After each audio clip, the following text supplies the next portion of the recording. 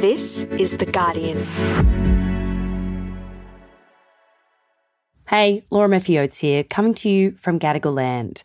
On Wednesday, a 4-day truce agreement was reached in Gaza. Today, we're bringing you an extra episode by our global news podcast, Today in Focus, looking at how this agreement was reached and what it means for the future of the war. Here's Today in Focus host, Michael Safi.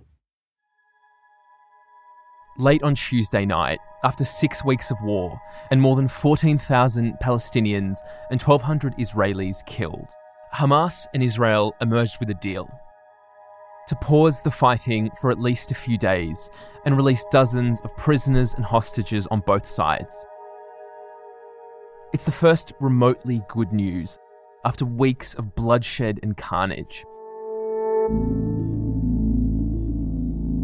So, how would this deal work? Would it spell the end of the war? Or just the end of its first awful chapter? From The Guardian, I'm Michael Safi. Today in Focus, a truce in Gaza.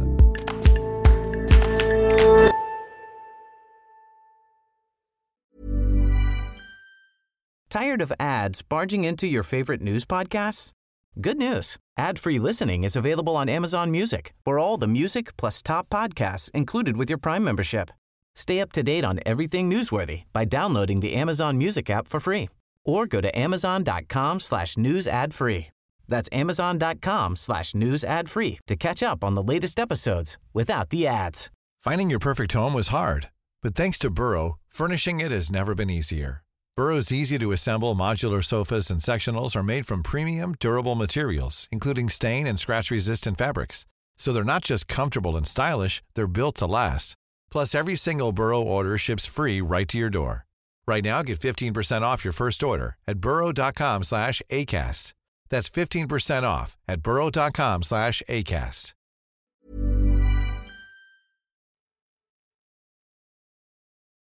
Borger, you're The Guardian's World Affairs editor, and you're just back from a few weeks on the ground in Israel and the West Bank. Firstly, explain to me how these two groups, who are engaged in a terrible war, Israel and Hamas, are also negotiating at the same time. Where are they doing it and how? They are doing it through the Qataris, who have long been the intermediaries between the US, the West, and Hamas. Israel has historically had their own lines of communication. Benjamin Netanyahu famously has supported them in the past and delivered money to them in the past. But when it comes to the US, Europe, and Hamas, Qatar is the meeting point. And so the Qataris in this case have stepped in and served as intermediaries on the hostage negotiations. And so why Qatar? How come they're the honest broker in between these two parties? Partly because they position themselves to be intermediaries, but reportedly the US had asked them to serve as host to the political wing of Hamas so that Hamas were accessible. The Americans, strictly speaking, can't sit in a room with them because of the terrorist designation. And so it'd be easier to sort of keep tabs on what Hamas was doing and thinking. So the Qataris say, well, you asked us to do this. But they're very willing to do so. They want a high profile. They want to be major players in the region, so it suits them too. Well, that role has proved to be pretty useful. Overnight, the Israeli government agreed to a deal with Hamas to exchange Palestinian prisoners, their women and children in Israeli custody, for 50 Israeli hostages taken on October 7, as well as a 4-day pause in the fighting and additional aid sent into the territory. This all seems really positive, but in practice, how is any of it going to work? If you're a Palestinian in an Israeli prison, you're from Gaza, do you get released back into Gaza with everything going on there? I think that is likely. We have a precedent, and that is the poet Mossab Abu Toha, who was picked up, rounded up with other Palestinian men on Sunday. We hear he has been released into central Gaza by the IDF. That suggests that they have a way in and a way of delivering Palestinians into central and southern Gaza. Julia, tell me about some of the challenges in reaching a deal, starting with the Hamas side. I mean, their leadership is split between the political leaders in Doha and the military leaders in Gaza. In those circumstances, what do we know about the demands that both of those wings are pushing? We have heard that there are different points of view between the political leadership in Doha and Yahya Sinwar in Gaza, the leader in Gaza. Difference in outlook, difference in tactics, and also logistical issues. We hear that Sinwar communicates by writing messages, passing messages along, because he's seeking not to be picked up by Israeli electronic intelligence. So there is a delay in these negotiations, with messages going into the Gaza leadership and then waiting for a response out. I mean, that's incredible that in the course of this negotiation, one of the choke points is that the leader of Hamas, wherever he is, presumably deep underground in a tunnel or something, has to actually handwrite his instructions, and that has to make it all the way back to Doha. Yes, and of course they appear to have done this for a while in terms of both the military and the political leadership inside Gaza did this because that is how they evaded Israeli intelligence when it came to mounting the 7th of October attack, just resorting to old school passing of messages that couldn't be picked up by the Israelis. So what do we know about Yahya Sinwar, the head of Hamas in Gaza? He was an Israeli political prisoner held for several years and released under an earlier prisoner deal. And while in Israeli jail, we know he taught himself Hebrew and learnt a lot about the Israelis and the Israeli military. And so is long seen by the Israeli security establishment as the most dangerous among the Hamas leadership. And tell me about those different views within Hamas about a ceasefire, because obviously Gaza is being obliterated.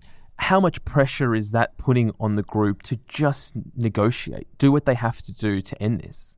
I think both the political and military wing and the leadership in Gaza at least are on the same page when it has come to the desire for a ceasefire for the hostages, because that is why they took the hostages. Where there have been tactical differences is over keeping those negotiations going, because after some of the bigger airstrikes, for example, in the Jabalia refugee camp, a major airstrike with mass casualties, the leadership inside Gaza has cut off and dropped out of the negotiations. Whether that was for just the logistical reasons that they were out of touch, or whether they deliberately cut off the negotiations, not always clear. But it has taken then time, the leadership inside Gaza, to be coaxed back to the table in terms of doing a deal on the hostages. What do we know about any pressure Hamas might be feeling from people in Gaza, from the extraordinary suffering that they've been through? Do you think that is pushing them to the table at all? I think Hamas leadership are, compared to the people of Gaza, well insulated from this military campaign. They have stocks. They are relatively sheltered within this famous bunker network that they have, bunkers and tunnels. So from their point of view, they aren't under as much pressure as the Gazan people. And also, if this deal comes off, then that works in their favor. They could be seen to be the ones who win a ceasefire, and also potentially the release of Palestinian prisoners long held in Israeli jails. And then it sounds like the tougher party to bring to the table was Israel. What do we know about the tensions around Benjamin Netanyahu, about whether to make a deal or not, and what kind of deal to make? Yes, what we do know is that Netanyahu and the hawks on the cabinet and in the IDF have turned down a series of previous hostage deals involving the release of women and children, elderly and sick, in return for a 5 or 3 day ceasefire. We know that's been turned down, and that there were tensions, for example, between Mossad and its leader, David Barnea, and the hawks in the government. Barnea and the CIA director, Bill Burns, have traveled to Qatar and have seen to be the most open to a hostage negotiation. But it has on a number of occasions collapsed when it's gone back to Tel Aviv for a okay by the Israeli cabinet, because it's a very right-wing cabinet. And also there was seems to have been a view inside the IDF that they wanted to keep Hamas under pressure, to keep them on the run, and didn't want to pause to give them the opportunity to regroup. And that view, the military view, may have changed in the intervening weeks and days because they have made progress on the ground. They may feel that now they are prepared to have a pause. They may feel that they've already done the damage they wanted to do initially to Hamas. And how intensely do you think they'd be feeling pressure from the families of hostages, many of them demonstrating outside government buildings, saying, do what it takes to bring our families home, even if it means a ceasefire?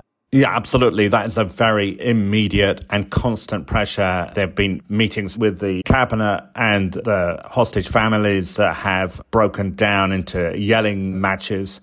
It is deeply damaging and troubling for this cabinet because the families are on TV every day and the cabinet is coming across as being unfeeling, unresponsive. It took Netanyahu a long time before he met the families for the first time.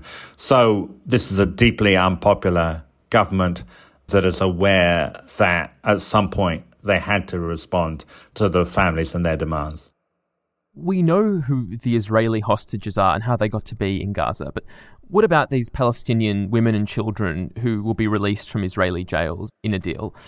Who are they, and what are they doing in jail to start with? There is a long history of detention without trial by the Israeli Defense Forces, by the Israeli security establishment. There are a lot of Palestinians in detention, including teenagers and women, because often whole families are picked up in Israeli sweeps, mostly through the West Bank. And so if there are releases from Israeli detention, a lot of those will be West Bankers. In the kind of dream deal that Hamas could get, who would they want released from these prisons? Like when they took these Israeli hostages, who were they really hoping to spring from jail? Well, there are a large number of political prisoners in jail, including senior members of Hamas, but also non-Hamas political leaders like Marwan Barghouti. So they would not only replenish their own ranks, but their claims to Palestinian leadership would be strengthened to be the group that is able to do something, to have some effect, because the Palestinian Authority is absolutely powerless to get Palestinians out of jail, to protect Palestinians on the West Bank. And so this is ultimately is about who are the legitimate leaders of the Palestinian people. And for them to be able to spring not just Gazans, but West Bankers too from prison would be a big success for them. Coming up, what this deal tells us about the state of the war right now.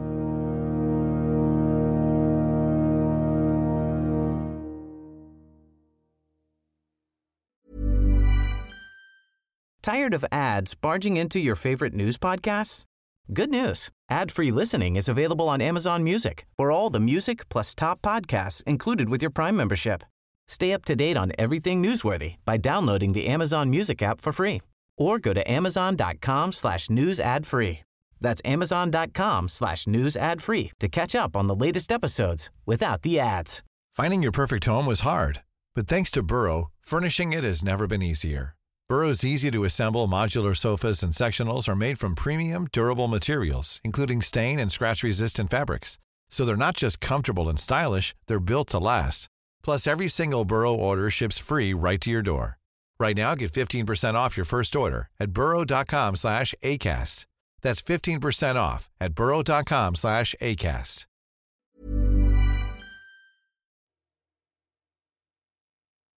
Julian, why do you think this deal may be happening now? What do you think it tells us about the state of the war on the ground in Gaza now about 6 weeks in? I think it shows that the IDF feels that it has inflicted serious damage on Hamas. The idea that they are ready to take a pause suggests that they feel that they have been successful in that aim of degrading Hamas as a military force. From now on, it gets much tougher in that they ordered northern Gaza cleared so that they could have sort of free fire or at least they could convince themselves, tell themselves that they could have a free fire zone in northern Gaza because they had ordered the population to leave. Now, the next stage that they have announced is they want to go south into Khan Yunis, and they are under intense pressure from the Americans to make that a far more precision affair and not to have a repeat of Gaza City with whole neighborhoods flattened. So with every week, it gets harder for the IDF in terms of the room for maneuver they're being given by their primary backer, of course, the US. What will happen once this truce begins? Do you think there's going to be diplomatic efforts to build on it, to make it longer, maybe even a permanent ceasefire? Or do you think it's just going to be a pause for both sides to rearm, and then as soon as it ends, we're just back where we started? I think there will be intense diplomatic pressure to use this as a window that can be opened further, to put more things on the table, to use it as a confidence-building step for further steps forward in terms of bringing this to an end. Now, whether the two main parties would be receptive to that is another question. It depends on whether they believe they have met their aims. And I think it's unlikely that the IDF would be responsive to making this the beginning of the end of their campaign. They've already stated their objectives about taking their campaign into Khan Yunis. And there are also, of course, big questions on implementation of this deal. Can Hamas, for example, deliver the prisoners? They are reportedly spread around, not just being held by Hamas, but other groups like Palestinian Islamic Jihad as well. Can they deliver those hostages being held by other groups? Can they get the hostages from where they're being held to somewhere where they can be turned over to the Israeli Defense Forces? All of this is up in the air, as is the question, if there was Israeli airstrike, would the whole deal collapse? So, I mean, getting a deal is hard enough, but it sounds like what you're saying is, even once a deal is in place, it can be an incredibly fragile thing. So far, Hamas have handed over 4 out of an estimated 240 hostages. It wasn't easy, and this is a far more ambitious task in terms of handing over their prisoners, and done at a time when they are hiding in bunkers deeper under the ground, and those bunkers are being watched by the Israelis. It would be logistically hard for them to get those hostages into Israeli hands without giving away a lot about where the Hamas leadership are hiding themselves. That's incredible. Even the process of handing hostages back itself is incredibly fraught. Absolutely. You're crossing lines and trying to get people through what is now largely rubble in the Gaza Strip. Julian, finally, what does the fact that these sides are talking tell you about the possible future trajectory of this war that I think everyone agrees absolutely terrible? I don't know what it says about the chance for a negotiated end to this war. This is, in the views of the Israelis, a very self-contained issue, the issue of hostages. They don't see it as joining up with any kind of long-term agreement about the future of Gaza. And from everything I hear, there is no plan. There is no plan being actively discussed about the day after, because the Israelis are not, for the time being, interested in having that discussion, and there's no one in the region or further afield who is ready to step in and take over the vast security, humanitarian, political tasks that would face anyone going into the Gaza Strip now. Overall, this is all still heading in a really bad direction. Absolutely, and there is no clear end in sight. There is no plan for the day after. Joe Biden and his administration talk very hopefully about Palestinian rule being restored to Gaza under the Palestinian Authority, giving fresh impetus to the idea of a two-state solution. But all of this is wishful thinking. There aren't active plans being discussed. There is no plan that anyone agrees on. So that means there is no end in sight to this Israeli military campaign. Well, we might see some hostages freed and people in Gaza getting at least some relief, which I guess is something. Julian, thank you so much for talking to us. Thank you. That was Julian Borger, The Guardian's World Affairs editor, speaking to Michael Safi. For more reporting and analysis on this truce, go to theguardian.com. This is a rapidly evolving story, so you can read the latest updates there. That's it for today. This episode was produced by Courtney Youssef, sound designed by Rudy Zagadlo. The executive producer was Elizabeth Casson. Additional production by Daniel Simo. I'm Laura Murphy-Oates. Thanks for listening.